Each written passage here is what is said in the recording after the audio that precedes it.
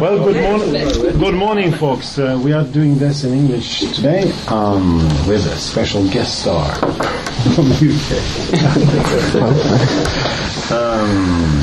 Advent is a time of expectation, of anticipation of Christmas, and there are, we are thinking about the Advent itself and also about Christmas coming soon. And in the Christmas story, in the Bible, that is, there is a number of key characters. Some of them more anonymous than others, and some of them are angels.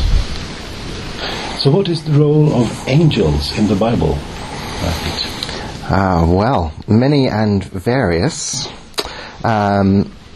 Particularly important, of course, around the Christmas story, the Annunciation of the angel Gabriel to Mary, the angels who appear to the shepherds to tell them about the birth of Christ, and then angels then seem to turn up in the story around the crucifixion, the resurrection, the empty tomb, and then in the story of the early church, releasing Peter, for example, from prison when Herod imprisons him. So they tend to come in little clusters around very significant events and periods in church history, but here and there at other points as well, I think. So what do you think is the significance of those specific moments? Well, the role that angels tend to play, and the meaning of the actual term angel, from angelos, is messenger. And that is Greek, isn't it? Yes. So they turn up to give very important messages, often, but sometimes to do practical things as well, as with releasing Peter from prison. But the messenger function does predominate. So Gabriel telling Mary about the plan to have her be the mother of the Messiah. The angels telling the shepherds about the Messiah's birth, telling the women at the empty tomb that Christ is no longer there, and that he will meet the disciples in Jerusalem and so on. How did you become interested in angels? A number of years ago, I was approached by an atheist in the UK who had a website where he arranged debates with Christians on different topics. And it was actually him who suggested that we have a debate on angels, which I agreed to and started doing my research and got quite frustrated at the materials that were available, because I found either they were within the Catholic tradition, which has a long tradition of thinking about angels, principally because of Thomas Aquinas, who was even called the angelic doctor because of his thinking about angels in the medieval period. But there was very little written from a Protestant viewpoint about angels, very little modern philosophical writing about them, even though I thought it's a very interesting philosophical topic in its own right, at least as bemusing, I would have thought, to non-Christians as belief in miracles. And there are a lot of parallels in the arguments in the area there. And then, of course, a lot of New Age books, a lot of, from a Christian viewpoint, a lot of sort of gullibility and self-indulgence about so belief in angels. Despite evidence, despite arguments. Yeah. Yes. So as a result of that, in fact, you wrote the book, The Case for Angels. To principally try and give a philosophical defence of the existence of angels. Well, let's pause a minute. A philosophical defense for the existence of angels. Yes. That's not a very common area, is it? It's not a very common area, no. Hence why I was drawn to write in it, really. I saw a hole that needed plugging, as it were. So what is an angel then? Well, an angel is a non-physical, finite person. I think that's a good starting point. So that is a person, Yeah. but not with a physical body, That's right. and not like God. Yes. So one of the starting point in my book really is that if you are a materialist, a naturalist, then of course you are going to have difficulty in believing that there are angels, just as you would have difficulty in believing that there is a miracle like the virgin birth.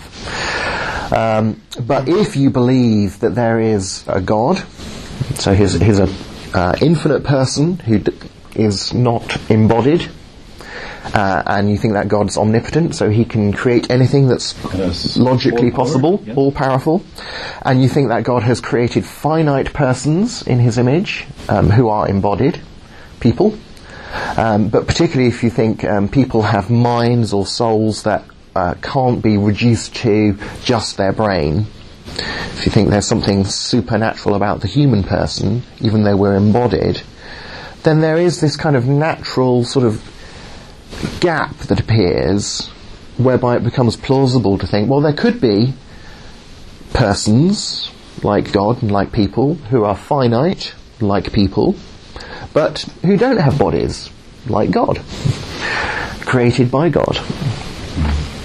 So it's a place, you think, for angels when you reflect philosophically on it. The universe. That's right.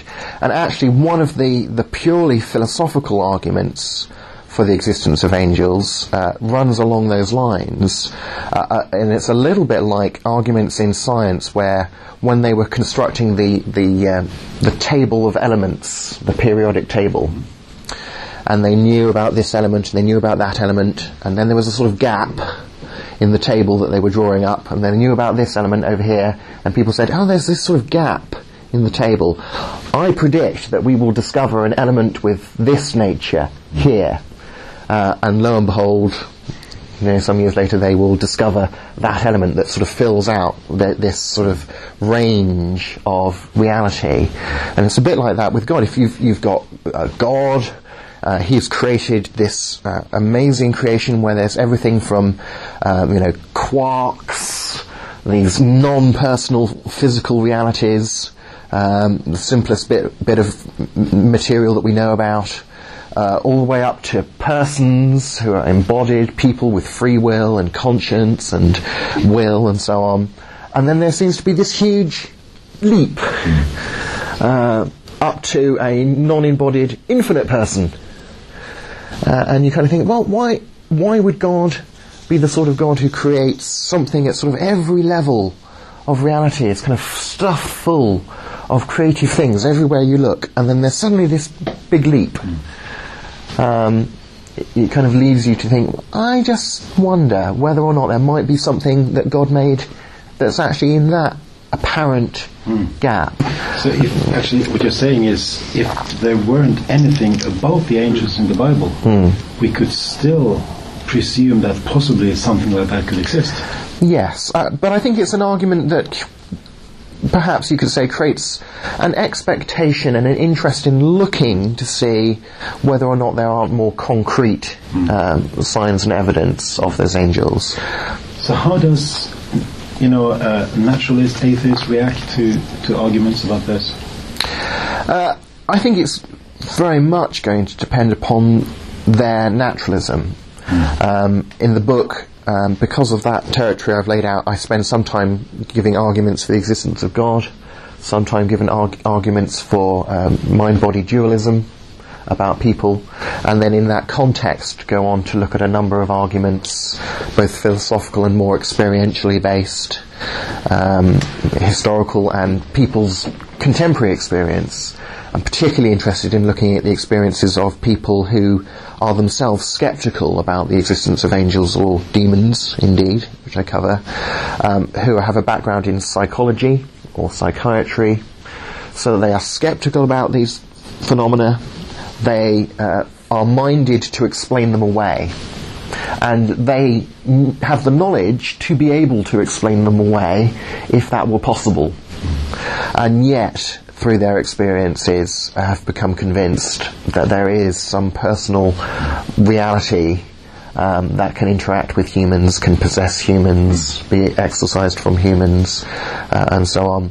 And so I find the testimony of people like an American psychiatrist called M. Scott Peck, look at a British psychologist called David Instone Brewer, who were sceptical about these realities until they had certain experiences.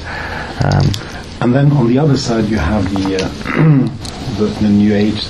New Age movement or tendencies, traditions, and the new religious movements. For example, we have, of our dear princess in Norway with a book about angels. So how do you find relating to those kinds of people, those beliefs? How do they react? Well, I think it's important to start out with a point of agreement, because they are agreeing with Christians that the materialist, the naturalist, is wrong, that there is more to reality than just the physical, and they are looking for some spirituality, some kind of sense and belief in the supernatural, and a bit like St. Paul in Athens with the pagan polytheistic religions and so on. I think it's nevertheless good to start by saying, yes, I agree with you that the naturalists have got it wrong, but then go on to say, I think there is not enough careful thinking in that New Age movement. Too much thinking that's based upon wishful thinking, as it were, wanting to have your desires satisfied and reality to conform to what you'd like it to be like, as opposed to trying to conform yourself and your understanding to reality. Which is the path of philosophical humbleness, if you like. And really, I think what I do in the book is try to say to people of a New Age bent that the Christian tradition of thinking about angels, the context of Christian revelation, provides a grid, a sieve, to be more cautious about claims about angels, particularly given the possibility that some of these beings are not good. Some of them are bad, according to the Christian tradition, the demons. So one needs to be very careful, and as Paul says, test everything, test the spirits, to not be gullible and easily taken in, but to have some standards by which to judge, is this a genuine experience or not, and some standards to judge, is this an experience of something that's good and good for you, and that should be paid attention to or not. So to have some a background that gives you some critical approach to the subject, rather than just embracing whatever feels good to you. Well, two questions finally, Pete. One of them being, in our tradition it seems as if, in our Christian traditions, at least that some of us, maybe most of us, belong to, is we talk about angels to children a lot. But then, at some point, it disappears from our conversations.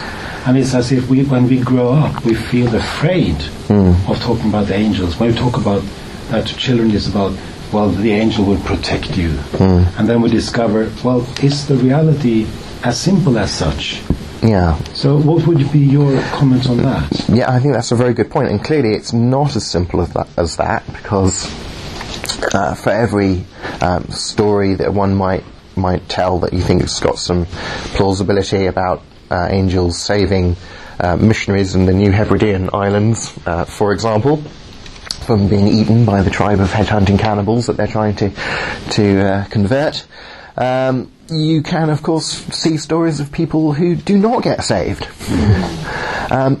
But in a sense, does that raise any issues above and beyond the issues that you would meet in thinking, well, why doesn't God save everybody or heal everybody? The classic problem of evil, if it is solvable for a belief in God, then it is, perhaps you could say, even more solvable for belief in finite agents who aren't even meant to have omnipotence, for example, even though they're meant to be all good, but aren't meant to be all-knowing either.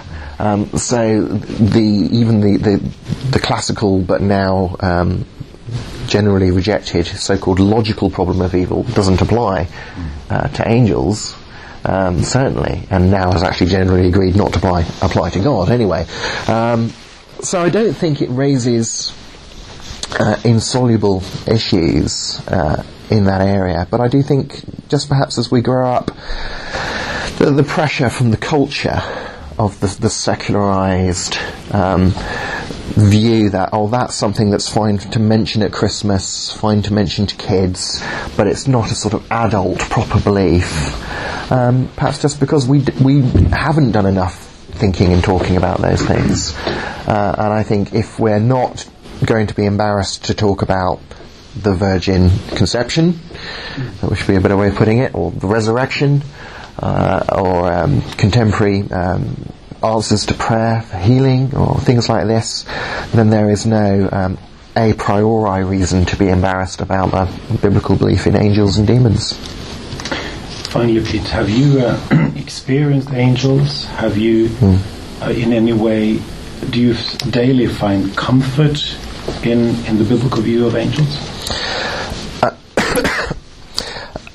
I think no is the answer, the honest answer to both questions, or at least to the first one, not that I know, given what the Bible says about entertaining angels unawares, and that often when they actually turn up in the text, as opposed to the more prophetic passages or descriptions in Revelation, but when they actually turn up to give people messages and so on, it's just, a young man in white. Today I'm sure they wear jeans and a t-shirt. You wouldn't know them necessarily, as in many stories people don't.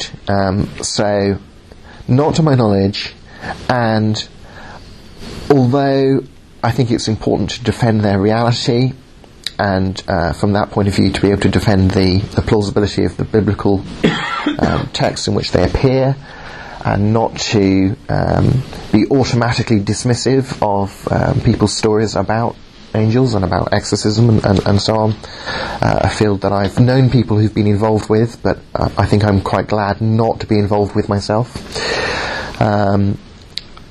You also don't want to take the emphasis off God himself, and I think there is of course a Protestant strain of wariness about putting intermediaries between people and a relationship with Christ and with God, and not to go the sort of praying to the saints or to angels, but to pray to God. If you can go direct to the number one head honcho, why go to the subordinates? So I don't think I involve them in a sort of daily practical sense within my Christian spirituality, but I'm open to their reality and activity. Yeah. Maybe it's appropriate to ask you just to lead us in prayer finally, since we talked about praying and about the supernatural reality that involves both God and the angels. Yes. Would you like to lead us in a short prayer?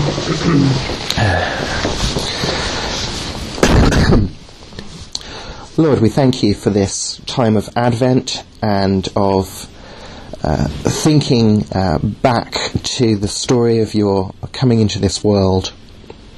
And we recognise that some of the important characters in that story are angels, are your ministering spirits sent to serve the saints. And we thank you that in our relationship with you we are part of a family, part of a kingdom that not only goes across races, nations, cultures, but also in a metaphysical sense goes across species as well. That we are part of your kingdom with these realities that we find mysterious, but that we believe were created by you and have a role in the economy of your creation.